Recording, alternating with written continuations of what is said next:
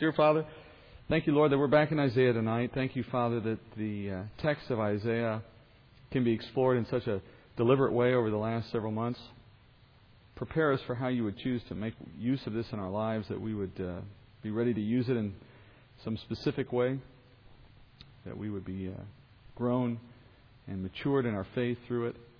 Father, I also pray that whatever we may learn tonight, we may choose to share with others, we may be able to put to some good use in our own ministry. Make all these things happen, Father, in your Spirit. In Jesus' name I pray. Amen. So we're in the first third of 2nd Isaiah. So let me just remind you of where the pattern takes us tonight. I'm not going to go through it all again in detail, but I want to take you through at least the first part of it. There are 3 parts to 2nd Isaiah. We're in the first third. The first third tonight is we're going to end chapter 40 and we're going to go all the way through 41. What were the essential signposts for the first third? What's it about? What distinguishes it from the other 2 thirds? We focus on God the Father. The first third of 2nd Isaiah looks at God the Father within the Godhead. Yes, about His authority and His sovereignty, His greatness, His preeminence. Then we looked at the call that went out at the end of that introduction last week. The calls, there were 3 calls. They also paralleled the 3 sections. There was an encouragement to make a way for the Son, right? It corresponds to John the Baptist's call that make a straight path for the coming King. So the first third is about God the Father. It's also about, if you will, His work in preparing a way for His Son who will come. That's a general way to look at the text that we're going to see tonight. His incomparable greatness and so on. In the first part of tonight, chapter 40, to finish chapter 40 specifically, we will look at that first theme, the incomparable greatness of God. Now that's going to sound very familiar. Some of what you're going to hear tonight is going to sound very familiar from chapter 40 if you are familiar with, for example, Job or Psalms or other works of Scripture where you see God Himself speaking in the first person about how magnificent and great His power is within His creation. So when He was inspecting Job, if you know the end of the story of Job, and He says, who else has done this and who else has done that? And His questions are all rhetorical because the answer is always obvious. Only God. Well, He's going to start chapter 40 with that same line of thought. It'll lead us directly into 41. We're going to move through 40 fairly quickly, but like always, there are some interesting points along the way that are worth taking a second. So that's what I'm going to try to do in chapter 40 is focus on some highlights, interesting points that expand our understanding of the text. Most of the text, though, stands on its own. It's not hard to see what Isaiah is saying. Look, for example, at verse 12, which is where we pick up tonight. So this verse 12 is right after the introduction. 1 through 11 was the introduction. Verse 12 starts 2nd Isaiah's first third proper. And it's chapter 40, verse 12. Who has measured the waters in the hollow of His hand, and marked off the heavens by the span, and calculated the dust of the earth by the measure, and weighed the mountains in a balance, and the hills in a pair of scales? You see the pattern there? Sounds like Job almost, right? Almost like a psalm. There's a series of contrasts here, but look at the structure of this. It's a little bit more complex than you might assume just reading it once through. He's comparing our experiences to God's experience, putting God in the position of a man, as it were, having hands and things like that. And he uses these human terms to describe God's limitlessness and the absurdity of trying to do some of the things that God alone can do if you were man. All right? So all of these questions that he asks here begin with who. Each one looks at who could do what God alone can do in His power, in His own power.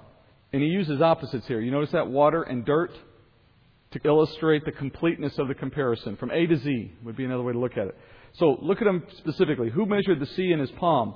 All right, if you think of it literally, for you and I, you can measure maybe an ounce or 2 of liquid in your palm.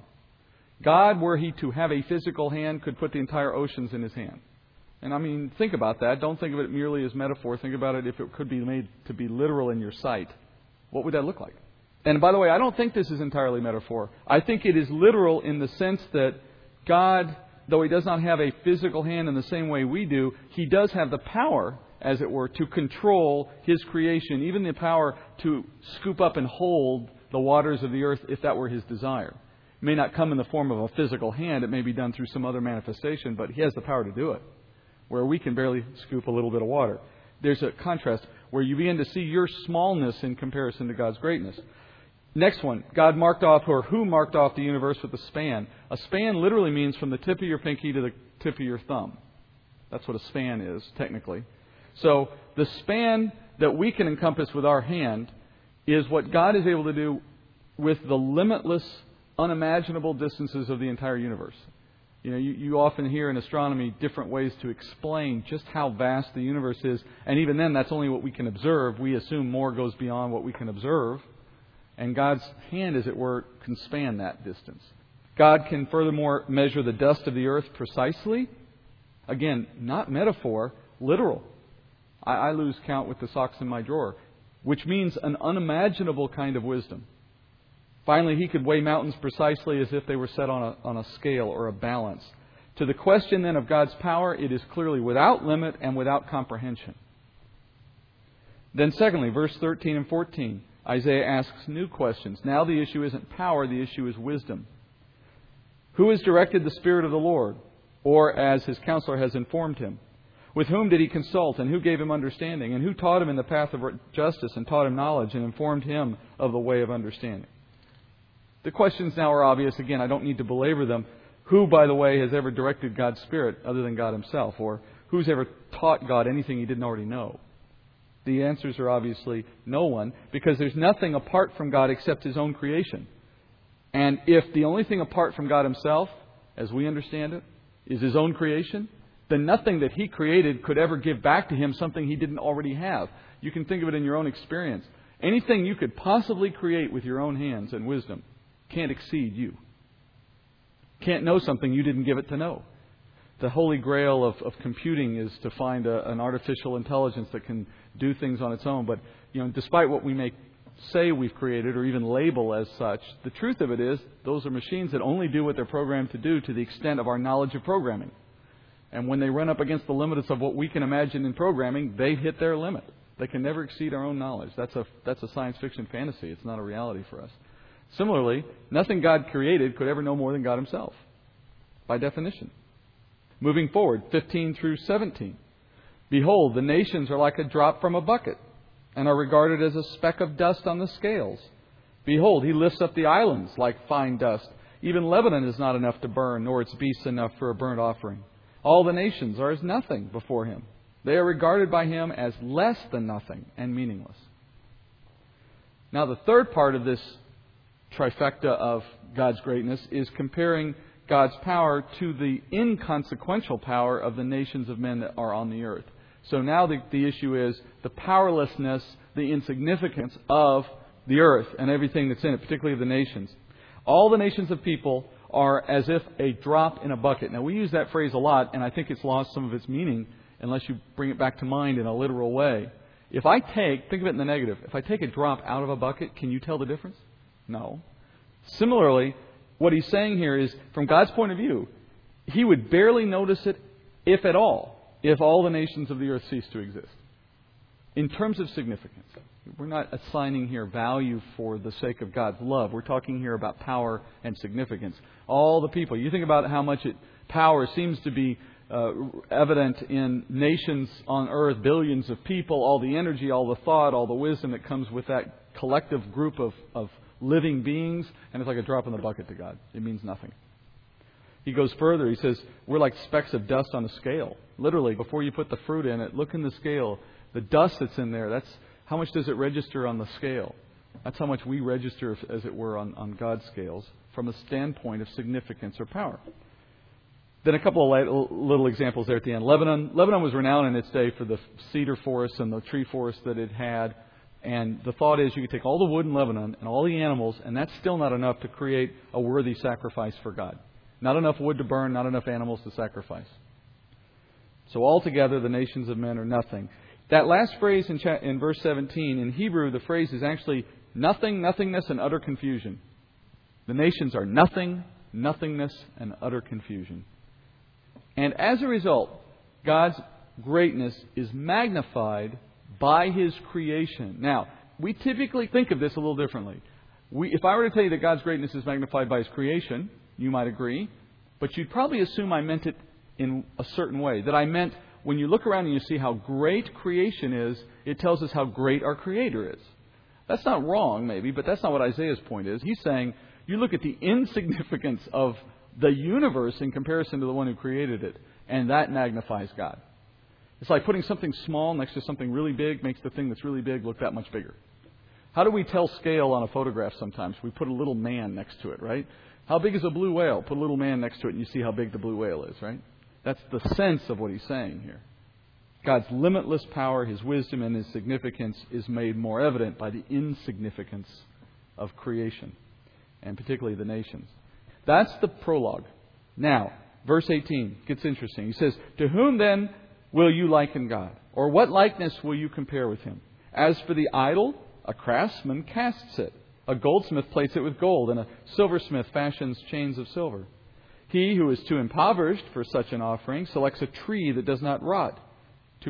He seeks out for himself a skilled craftsman to prepare an idol that will not totter.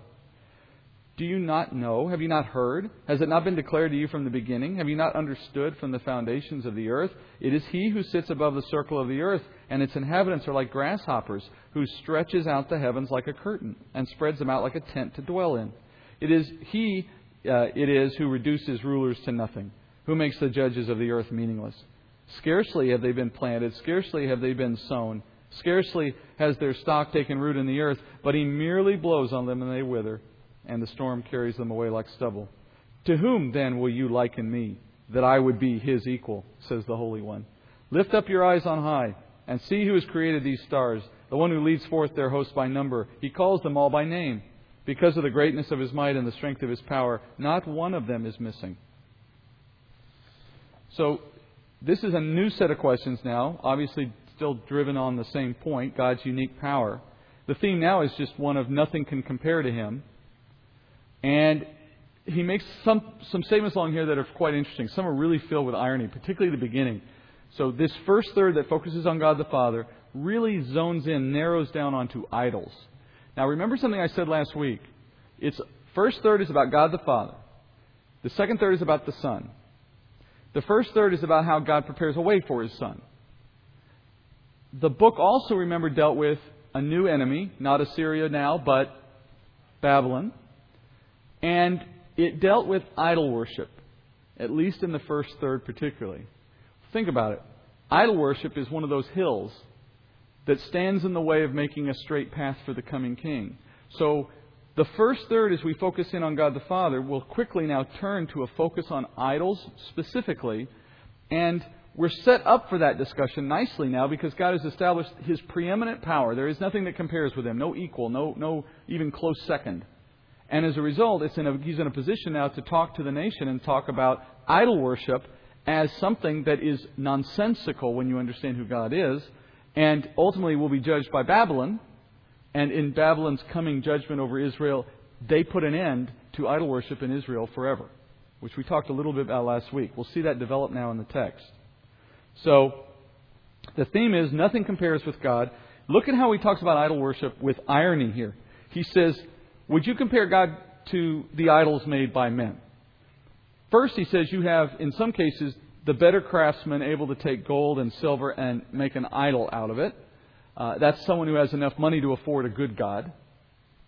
But the poor idol worshiper, they have to go out into the forest and find wood for their idol.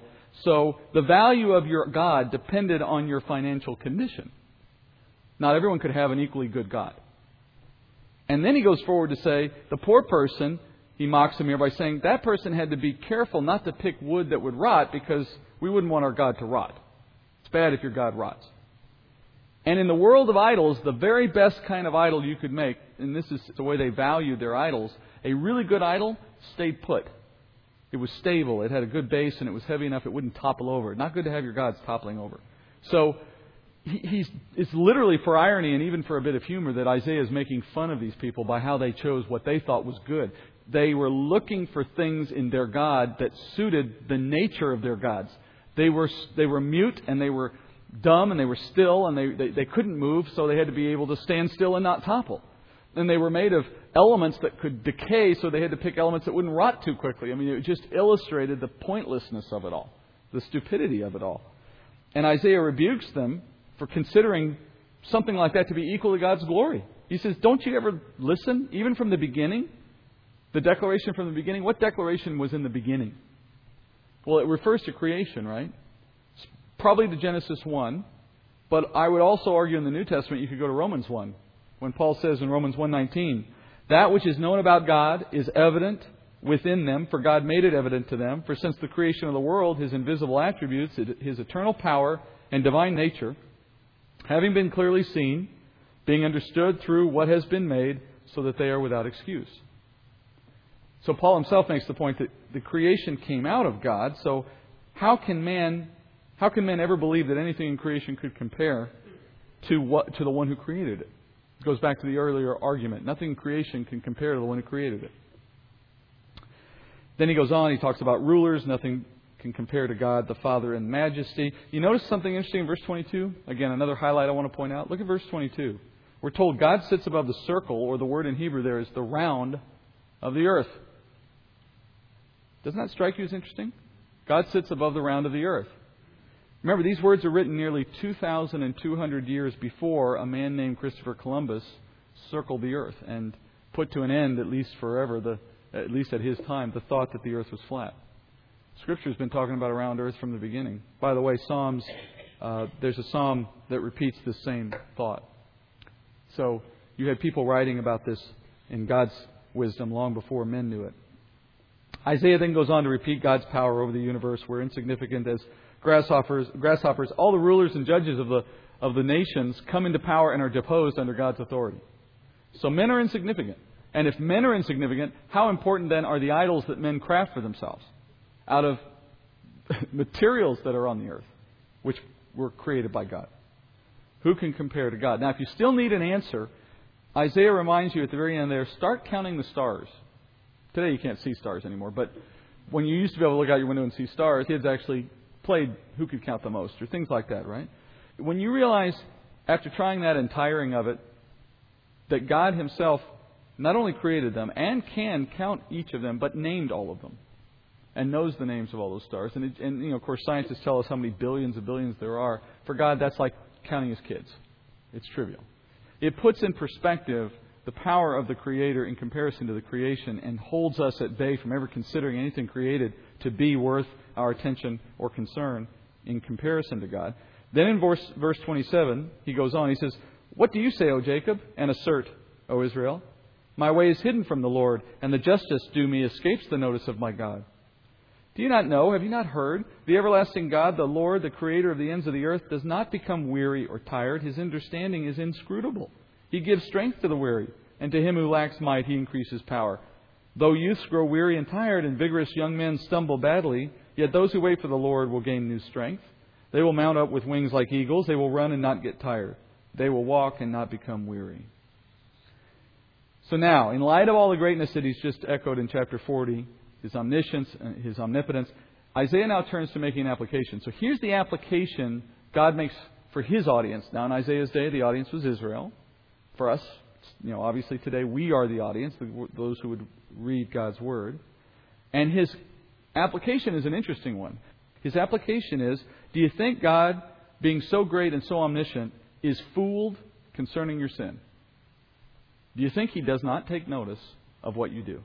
Now, He's speaking here to Israel because Israel was His chosen nation of people. So He's particularly attentive to His chosen ones. He's not necessarily oblivious to all men's sin, of course. He knows everyone's sin. But it is for this group particularly He's concerned, because He says, I don't tire, I don't give up watching, I understand. You're not going to escape justice. But for them as the children of God, as the nation He has appointed to His favor, it means that they're going to receive His discipline. It means they're going to be chastised. It's something that should cause them to give a second thought to their idol worship. He's going to take action against them, basically. Now, in our life today, the application must be exactly the same. By faith, we're in the family of God. By faith, we have that same relationship by grafting, as Paul puts it. So, the application as Scripture provides it is to consider the greatness of God in light of how we choose to behave. Choose to do what we choose to do. He's not ignorant of our sin. He pays attention to it. And He has the power to. So, continuing now in our theme that God the Father prepares a way for His Son, Now we're going to turn to chapter 41. Now, I've taken a fairly short time to get through 40 because it sets up 41. 41 is a trial. The whole chapter is set up like the trial in a courtroom. Here's how the logic of the scene plays out, or in this chapter plays out.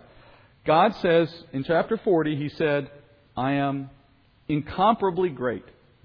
And when you look at the creation and what men do with idols, it is obvious that it borders on the absurd for men to consider idols an equal with me and to treat them as such. So God says, how about we conduct a trial in which God is going to argue for His position, and the idols will have a chance to argue for their position. Who truly is God? Who is truly powerful? He therefore places the idols of the Gentile nations on a trial, or on trial in a sense, and He uses one nation in particular as a representative for all Gentiles at this trial. Now, this is a nation that doesn't even exist, not in its proper form, in the day that Isaiah writes this. And yet, He's going to describe this nation so perfectly that it's easy to know who He's describing. At least it will become easy to know. The nation is Persia, and the leader is Cyrus the Great. He eventually names him later in about chapter 44. But before we even go to 44, just in 41, we're going to see details in this chapter that match him and his nation perfectly, so we know he's talking about Persia and Cyrus. So now, here's where we get a chance to remind ourselves about the interesting pattern Isaiah follows in 2nd Isaiah, in this second half of his book. 2nd Isaiah is written as if he is living in the future time when Babylon has already taken Israel captive and is the strong nation on earth. And here, about 150 years from Isaiah's day, he's talking about when Persia comes into power, Medo-Persians, and they take over and destroy Babylon. That's all about 150 years from now in his real life.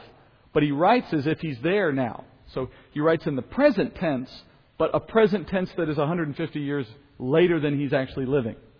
Secondly, we said he's going to weave together prophecies concerning that near future, that 150-year future, with a second set of prophecies about the far future of tribulation.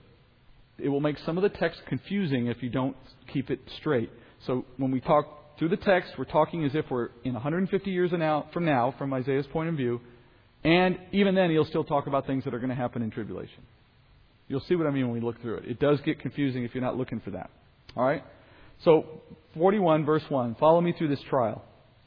Coastlands, listen to me in silence, and let the peoples gain new strength. Let them come forward, then let them speak. Let us come together for judgment. I'm just going to pause there to set up the rest of the chapter. He commands the peoples to come forward in judgment. This is another way of saying Gentiles. He wants the Gentiles. And what he's referring to here is the Gentile nations of the world that worship idols. And they're coming together, he says, for judgment. But the word for judgment in the Hebrew there, it refers to a court of law. It literally means judgment, but it can also be used in the sense of court or charge, like the prosecution's charge. So he says, let's come together for a trial. That's another way to say it. Now remember, the point of the trial, to prove that God the Father's superiority is greater than over any idol or any other so-called God. So he opens the trial by setting forth his case. And this is what's going to happen now. As we look forward from this point, God, like the prosecutor, He gives the case first. And then the second part of the chapter is going to be the defendant, which is the Gentile idols, giving their case. I don't have to tell you how it ends, but we'll try to maintain some kind of suspense as we go through it. Now, what do you think God's most compelling proof is going to be? Well, the very fact that Isaiah could reveal 150 years in advance what's going to happen will become God's proof that He has the power to accomplish exactly what He wishes and that the idols don't. Because He's going to point to an event 150 years from now, describe it well, perfectly, and describe the effect that it will have on Gentile nations and their gods. The point being that if their gods were real, their gods could have foretold it too, and their people would have been prepared for it and able to respond. But because they were unable to anticipate it, they were taken over by it. But the nation of Israel will be protected by it because they've had the benefit of the prophet telling them what's going to happen. So there's a sense of just being able to tell the future becomes the point of proof in this trial. Watch as it begins, chapter 41, verse 2.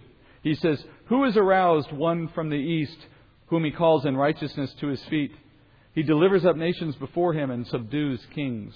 He makes them like dust with His sword, as the wind-driven chaff with His bow. He pursues them, passing on in safety by a way he had not been traversing with his feet. Who has performed and accomplished it, calling forth the generations from the beginning? I, the Lord, am the first, and with the last I am He. His case here begins with a description of this one whom God calls from the east. He calls him to his feet. Now, does your version of the Bible take verse 2 and capitalize the his before the word feet? So that's an interpretation, not a translation, because there's no way to translate the capital his. It's just his in Hebrew. The translators have assumed it to be whose feet? Either God or Christ, probably. That's not really evident in the text. I think the best view here is that God calls this one to his feet. Whatever this one is that's going to come from the east, God calls it to its feet in the sense that God places them in power and sets them on their way, brings them into existence and prepares them for a purpose. And they take off in that purpose. And that purpose is to subdue the nations that they go after. And this one, by the way, is Persia. So the one that He calls in righteousness is Persia. Now, righteousness here does not mean that the one He calls is righteous. It means that the call is righteous. God's purpose is righteous. God setting them in this role and calling them into this work is a righteous thing. And they're being put up on their feet, if you were, as it were, put into existence for His righteous purpose. And He says, who's the one that's going to make this conquering power come up into position? Well, He says, of course, I am the one who's going to do it, God Himself. Then He goes further in the text, verse 5. The coastlands have seen and are afraid. The ends of the earth tremble. They have drawn near and have come. Each one helps his neighbor and says to his brother, be strong. So the craftsman encourages the smelter, and he who smooths metal with the hammer encourages him who beats the anvil, saying of the soldering, it is good. And he fastens it with nails so that it will not totter. You remember that Isaiah is writing here again as if in the present tense, as if he's there now in 150 years in the future. In that future time, as this power rises from the east, the coastlands, now where would a coastland be in Palestinian geography? Phoenicia, Syria in the far north, Egypt in the south, right? It's the whole western side of Palestine. That makes sense, right? They come from the east, they go to the west. So as they come into the land, the coastlands are all fearing the arrival of this great force that's going to come in 150 years. And they encourage one another in the face of this threat. You hear them saying, be strong, right? Hold, we can stand off. Now look at their chief response. What is their chief response to the coming threat? They encourage their idol craftsmen to work all the harder to produce new and better gods. Ones that, quote, won't topple over. God's making His case here against the Gentile idols, right? He makes it through two contrasts. First, the contrast here between the true God, who's working to bring this enemy, and the man-made gods who are just striving to stay on their feet when the invader arrives. It's stark contrast, right? It's not even as though there's two gods in a competition. Who can stop the enemy? No, there's one God bringing the enemy. The other guy's just sitting there knocked over because it's coming. So there's a clear distinction of power there. And then the second one I've already told you earlier. The fact that Isaiah could foretell these events 150 years in advance proves God's sovereignty. Because He didn't just say, by the way, this might happen. He said, I'm going to make this happen. And then when history played it out 150 years later, anyone who read Isaiah would be watching these circumstances with full understanding of what's going on. While the Gentile people and their gods, their idols, are taken by surprise. They're having to encourage one another. Oh my goodness, look what's happening. And then they're scared over it. Now, moving forward from that, God's going to demonstrate that His power in a far future day against idols will be complete. Now, what are we talking about there? What's the far future day? So He's made the case about the near future. Here's how I'm going to show you my power compared to idols in the near future. Now, take me to tribulation. How am I going to demonstrate my power in the far future? Verse 8, He says, but you, Israel, my servant, Jacob, whom I have chosen, descendant of Abraham, my friend, you whom I have taken from the ends of the earth and called from its remotest parts, and said to you, you are my servant. I have chosen you and not rejected you. Do not fear, for I am with you. Do not anxiously look about you, for I am your God. I will strengthen you. Surely I will help you. Surely I will uphold you with my righteous right hand. Behold, all those who are angered at you will be shamed and dishonored. Those who contend with you will be as nothing and will perish. You will seek those who quarrel with you, but will not find them. Those who war with you will be as nothing and non-existent. For I am the Lord your God, who upholds your right hand and says to you, do not fear, I will help you. Do not fear, you worm, Jacob, and you men of Israel. I will help you, declares the Lord, and your Redeemer is the Holy One of Israel. Behold, I have made you a new sharp threshing sledge with double edges. You will thresh the mountains and pulverize them and make the hills like chaff. You will winnow them, and the wind will carry them away, and the storm will scatter them. But you will rejoice in the Lord. You will glory in the Holy One of Israel. Now, there's some subtle clues that tell us we're looking at the far future here. They're not obvious. Let me try to point them out to you. First, Israel was chosen by God, right? Chosen to serve Him ultimately. Because Israel follows the true God, in contrast to the nations that follow the idols, they're not going to have to fear. Where does Persia, Medo-Persia, first meet Israel as it exists in that day? In Babylon, in captivity. They're still serving Nebuchadnezzar's Babylon in captivity, in that 70 years of captivity. They're at the tail end of that 70 years when the Medo-Persians come and take over, essentially, what's left of the Mesopotamian Empire of Babylon. And it's later that Cyrus frees Israel to go back into their land. That's where you get to the book of Ezra and Nehemiah and so on, right? So, what does he say here? I'm going to uphold you with my righteous right hand. You will see the effect of their coming as your benefit. God gave them, through Isaiah, this forewarning, that He was going to take these actions. So remember the logic here. What does God do? He's making a way for His Son.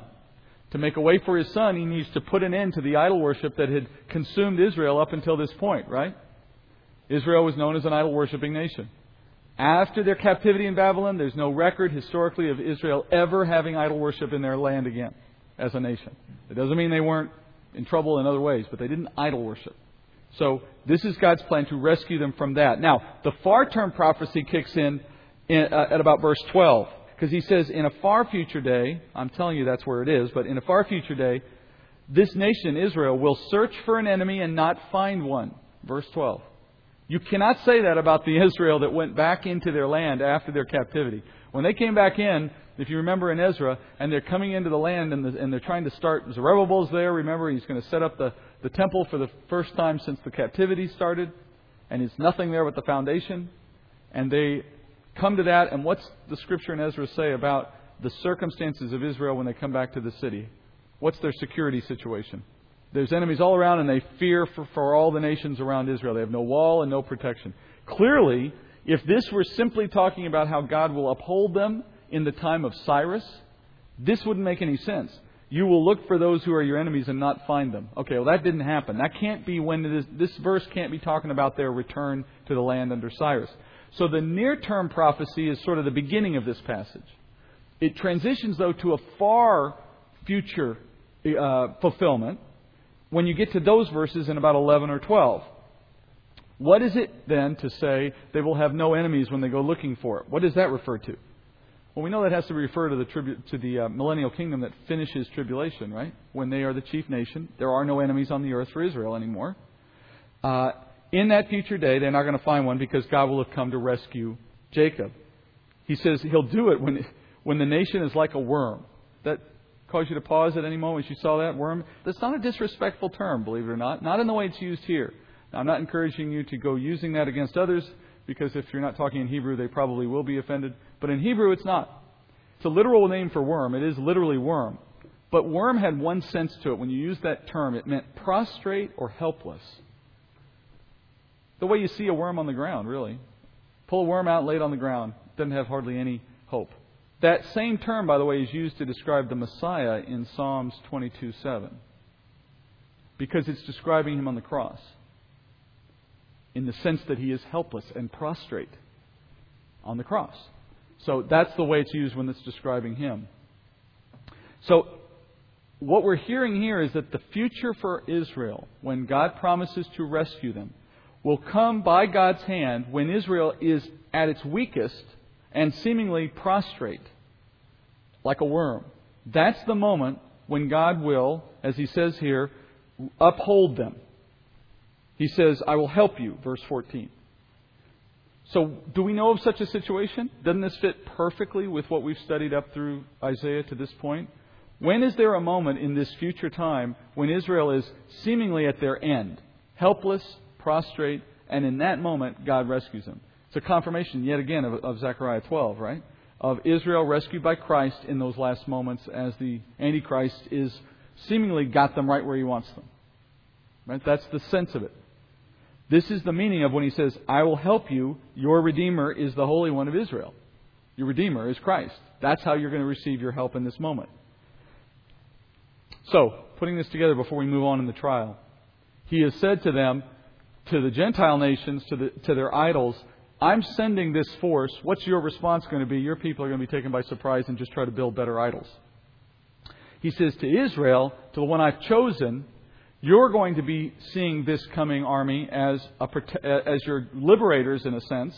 And in a far day, they're going to be, at their weakest moment, I'm going to send the Holy One, the Redeemer, to rescue you from that same sort of moment in a future day. That will be the end of your idol worship forever.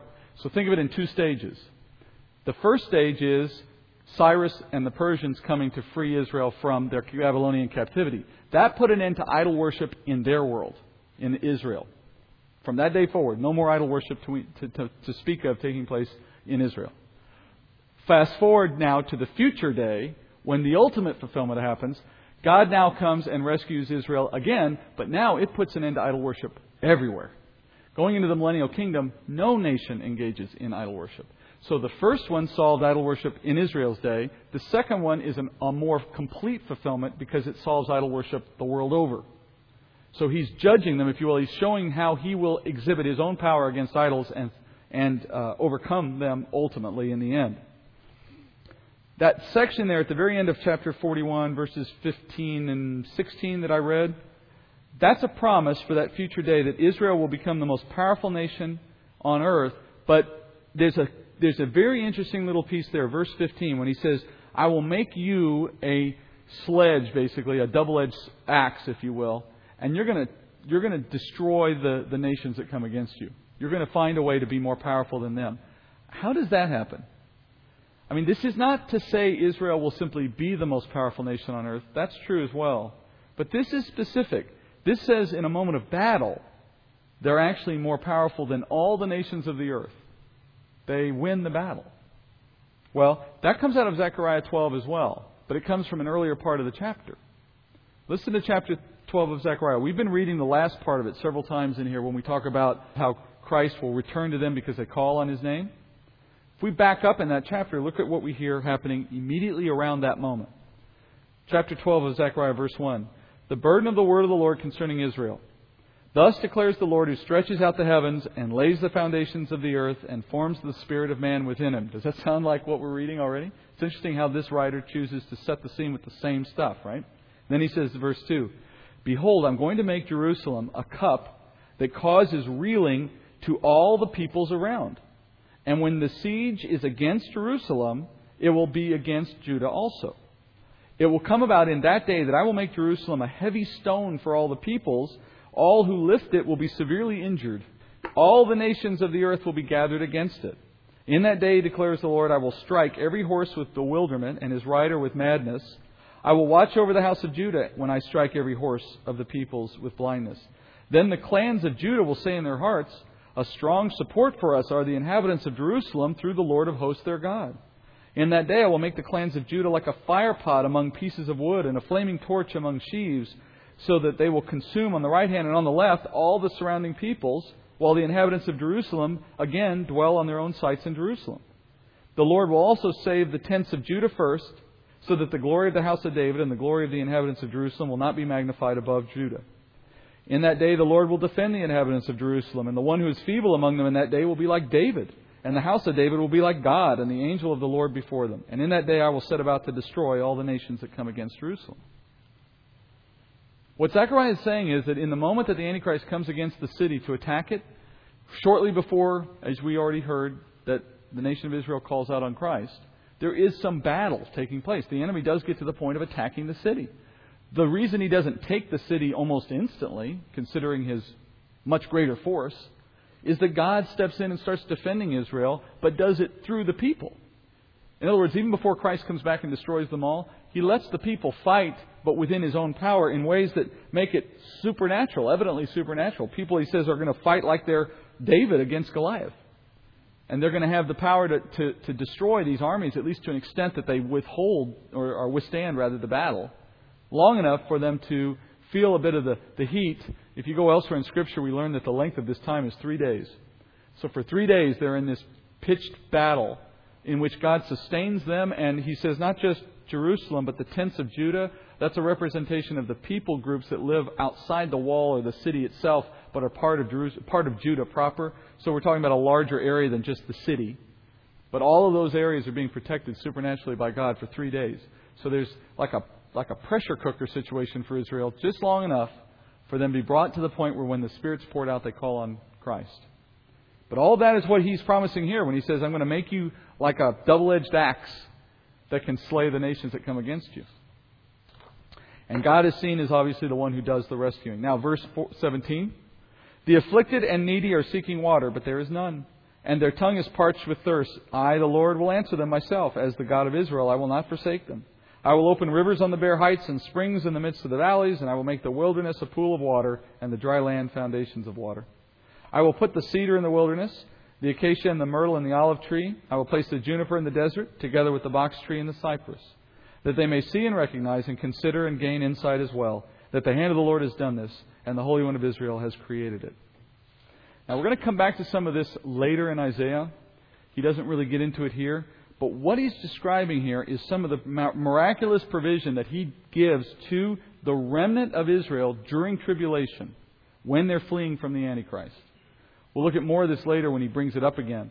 But he's talking about how He, even in the midst of tribulation, continues to protect and provide for them so that they can still be there when the time comes for Christ's return. And as I said, we'll get to this later in the book. You see some of the detail here just in passing, right? They're going to have water when they need it. They're going to have trees in the wilderness for either food or for protection in some sense. But He's going to make sure that He always gives them the provision they need. So He's made His case. He says, in other words, I'm going to do all these things and see them through so that you know I am God. And in contrast to that, the nations who worship their idols are going to be caught up in these judgments. And in the moment, their response is going to be to make more idols, illustrating that their idols were powerless to even understand what was happening, much less protect them from it. Now He's going to turn, and it's the time for the idols to make their defense. So now the second half of the trial. And he says to them, basically, present your case. Verse 21. Present your case, the Lord says. Bring forward your strong arguments, the King of Jacob says. Let them bring forth and declare to us what is going to take place. As for the former events, declare what they were, that we might consider them and know their outcome. Or announce to us what is coming. Declare the things that are going to come afterward, that we might know that you are gods. Indeed, do good or evil, that we may anxiously look about us and fear together. Behold, you are of no account, and your work amounts to nothing. He who chooses you is an abomination. So here's his challenge to the false gods. It's with respect to omniscience, or knowledge of the future and of the past and its purposes. So he starts with, explain the future. Prove your deity, gods, by explaining something about the future. Because the ability to predict the future is inherently a power of God. Inherently God's power. It requires that you be God to predict the future because it requires you have the ability to make it so. The ability to know the future implies the ability to control the future. You cannot know the future unless you have control over it. Because only the one who can control all things can say with any confidence how anything is going to turn out in the future. And you can just play some mind experiments, some thought experiments to prove that to yourself. For if you can say, well, I'm not controlling it, I just happen to know it, you have to ask yourself, well, what knowledge could come to you that is not in the creation? How can I say, for example, what's going to happen 10 minutes from now, unless I already understand everything that is happening in the universe which could somehow impact that outcome? That in itself is omniscience. But more importantly, it means I have some understanding of what puts those things in motion, how they are arriving at where they're going. The control aspect is inseparable from the knowledge aspect of it. And so as a result, if something could know the future, it is proving itself to be in control of that future. Popular culture and even mysticism has taught us that the ability to know the future is something we can have that can come from something other than God. There's no evidence in Scripture of that. The enemy himself does not know the future. Much less can He give somebody in His control the power to know the future. There's no evidence of that. If the enemy could know the future, he could have avoided many of the very pitfalls that God has placed in His own path along the centuries, to include the fact that as Christ went to the cross, He was putting to an end the enemy's dominion, and yet the enemy was complicit in that, thinking it was to his own benefit. If he had any understanding of the future, he never would have participated in the death of Christ on the cross. It's evident that the enemy himself does not have an access to the future, and as such, he can't impart it to anyone else. If anyone would know the future, it has to be that God has permitted him to know that. On the other hand, he says, why don't you just explain the past? If that's too hard for you, why don't you go backward and explain the past? What he doesn't mean is explain what happened yesterday. What he's asking for is explain the creation. Explain how everything came to be. God can explain the creation, and He can do so through His Word in perfect harmony with what we observe today, because He was there and because He did it. No one else, no other human created understanding can arrive at that kind of knowledge. It has to be from the one who was there before the creation. Finally, I love this one. This to me was kind of the funniest one of the three. He says, why don't you just do something? I don't care if it's good. I don't care if it's bad. Why don't you do something good or evil? See, now it's not about knowledge. Now it's about power. He's saying, I'm going to create this. God said earlier, I'm going to create this army that's going to show up and have all these effects, and it's going to cause all this anxiety. Only for my people, it won't, because I prepared a place for them to be separate from the effect of it, to be prepared in a different way and to survive it. Okay, well, your turn, gods. Do something. Make something happen. I don't care if it's good or evil. Give us some reason, as he says in the text, to be anxious. He said, do something that we would look anxiously about and fear together. The point of it is they can't do anything. They're completely static. Obviously, they're inanimate. They're just idols. Just sit idly. They do. So God declares the verdict. Now we're going to get to the verdict, the sentence, and the judgment, and the judgment of the trial. Declares the verdict. He says in verse 24, where I already read, he said, the idols are of no account, meaning their work amounts to nothing. He's not sitting here waiting for someone to pass the judgment. He passes it for us because the answers are obvious. Therefore, he says this. Now, looking at the people, he says, anyone who would choose an idol over God, given all the evidence in favor of God, that person is an abomination. Or the word abomination means detestable. Now, when you read these words, remember, today, as we live today, roughly 4 billion people still worship idols around the world. In the traditional sense of idol worship.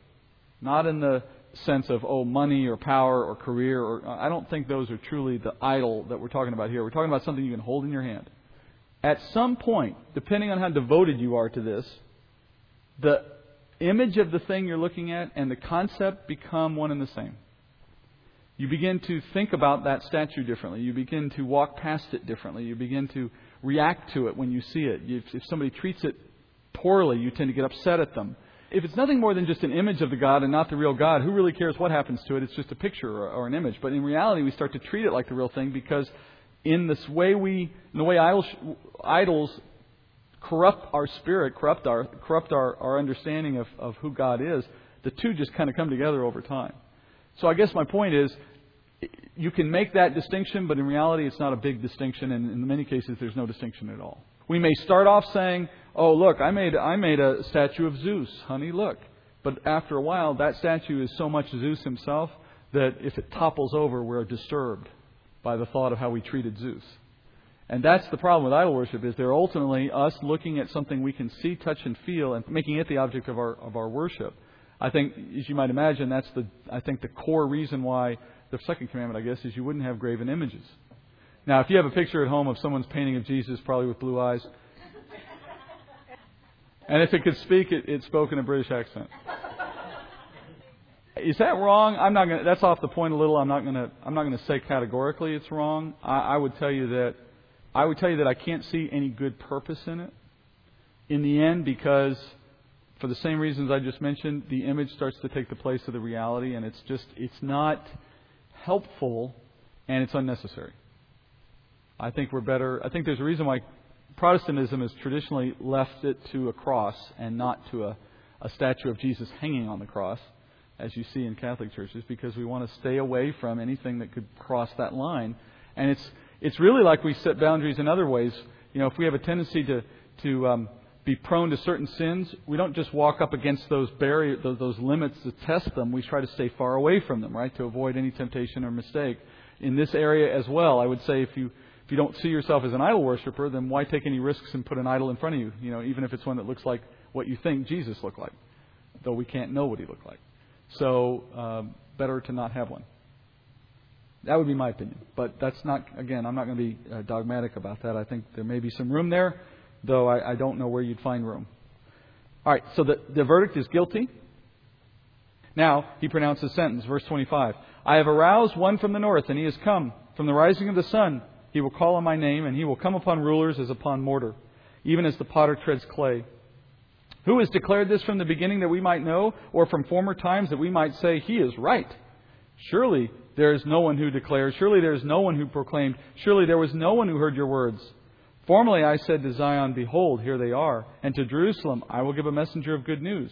But when I look, there is no one. There is no counselor among them, who, if I ask, can give an answer. Behold, all of them are false. Their works are worthless. Their molten images are wind and emptiness. Several things to understand here, and we'll have to break it down to make clear what he's saying. First, this one from the north is the same one as from the east. It's still Persia.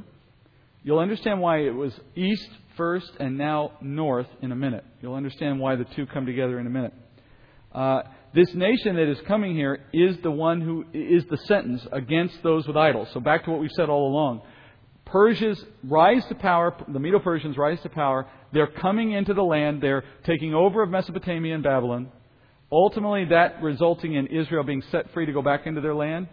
Meanwhile, it resulted in a complete destruction of all the other Gentile nations in that region. That's their sentence under this judgment. So for the idol worship around Israel, those nations that engaged in it around Israel are seeing the sentence of this trial carried out in the Medo-Persian invasion.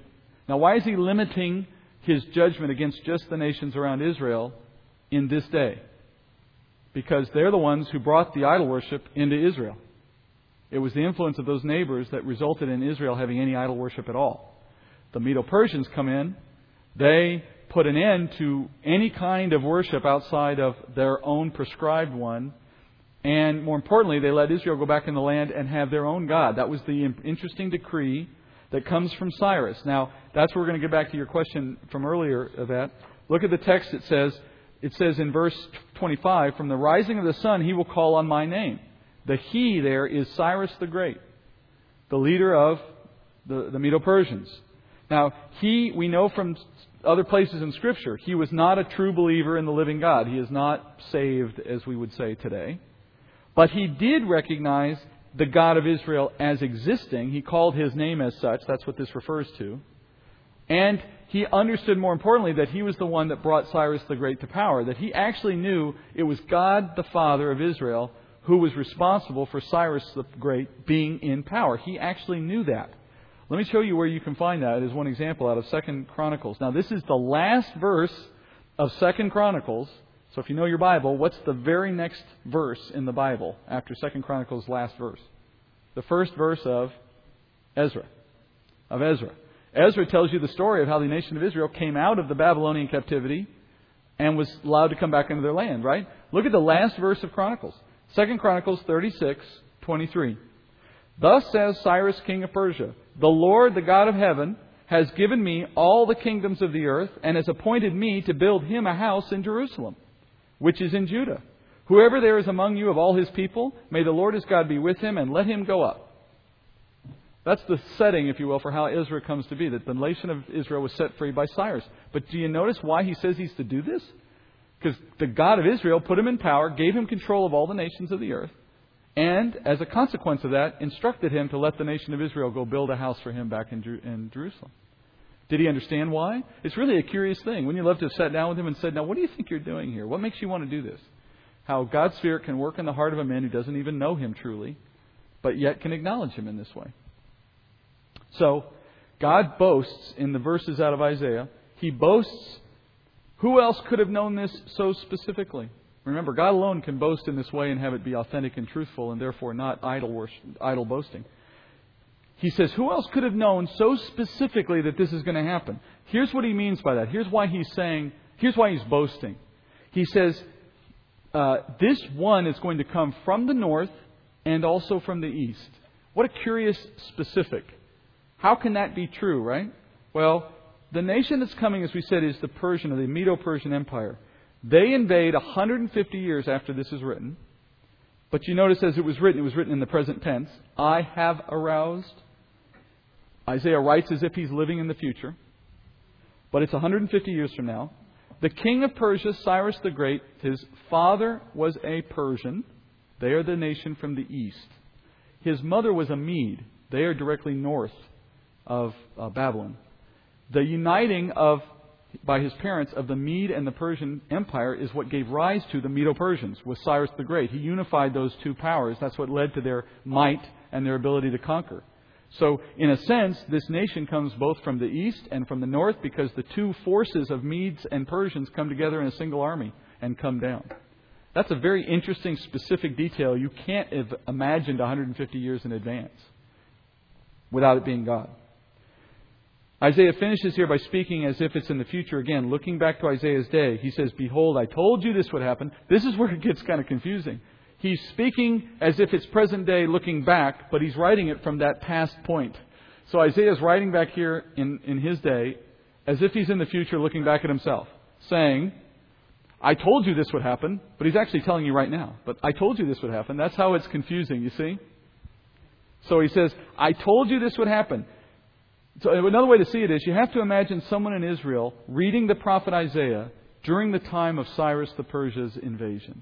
Cyrus the Great from the Medo-Persians. So somebody who is alive in the future as a Jew has the book of Isaiah written 150 years earlier. He's reading it, and he's reading it aloud as if Isaiah was standing there in the room talking to him, saying, "I told you this was going to happen," meaning I wrote it 150 years ago.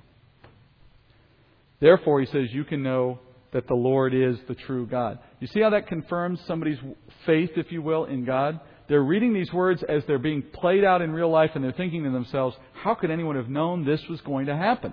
And the effect it's supposed to have is the sentence of the trial, the verdict of the trial. You see, I am the real God. You see, these other gods are not real. You should never have trusted them to begin with, but now you can see for sure that I have always been the real one. Now, think of it in its parallel for the far future.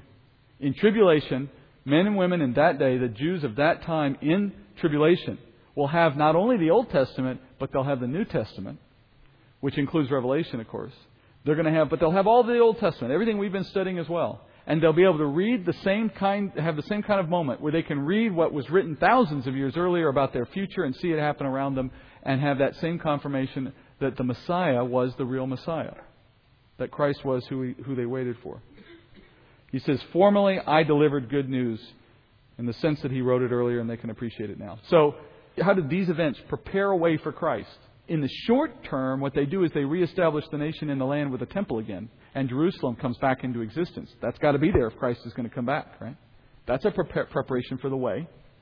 In the far future, the fact that they're in Israel, being attacked, but being strengthened by the Lord, seeing Isaiah's writing or seeing any of the Old Testament prophets and knowing its fulfillment in their day, prepares them as well for the revelation that Christ was their Messiah. He's preparing a way for their recognition of Christ in that future day.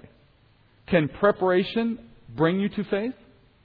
No. Preparation doesn't bring you to faith. The Spirit brings you to faith. So it's not enough that you're prepared, but it's still important to God that you be prepared.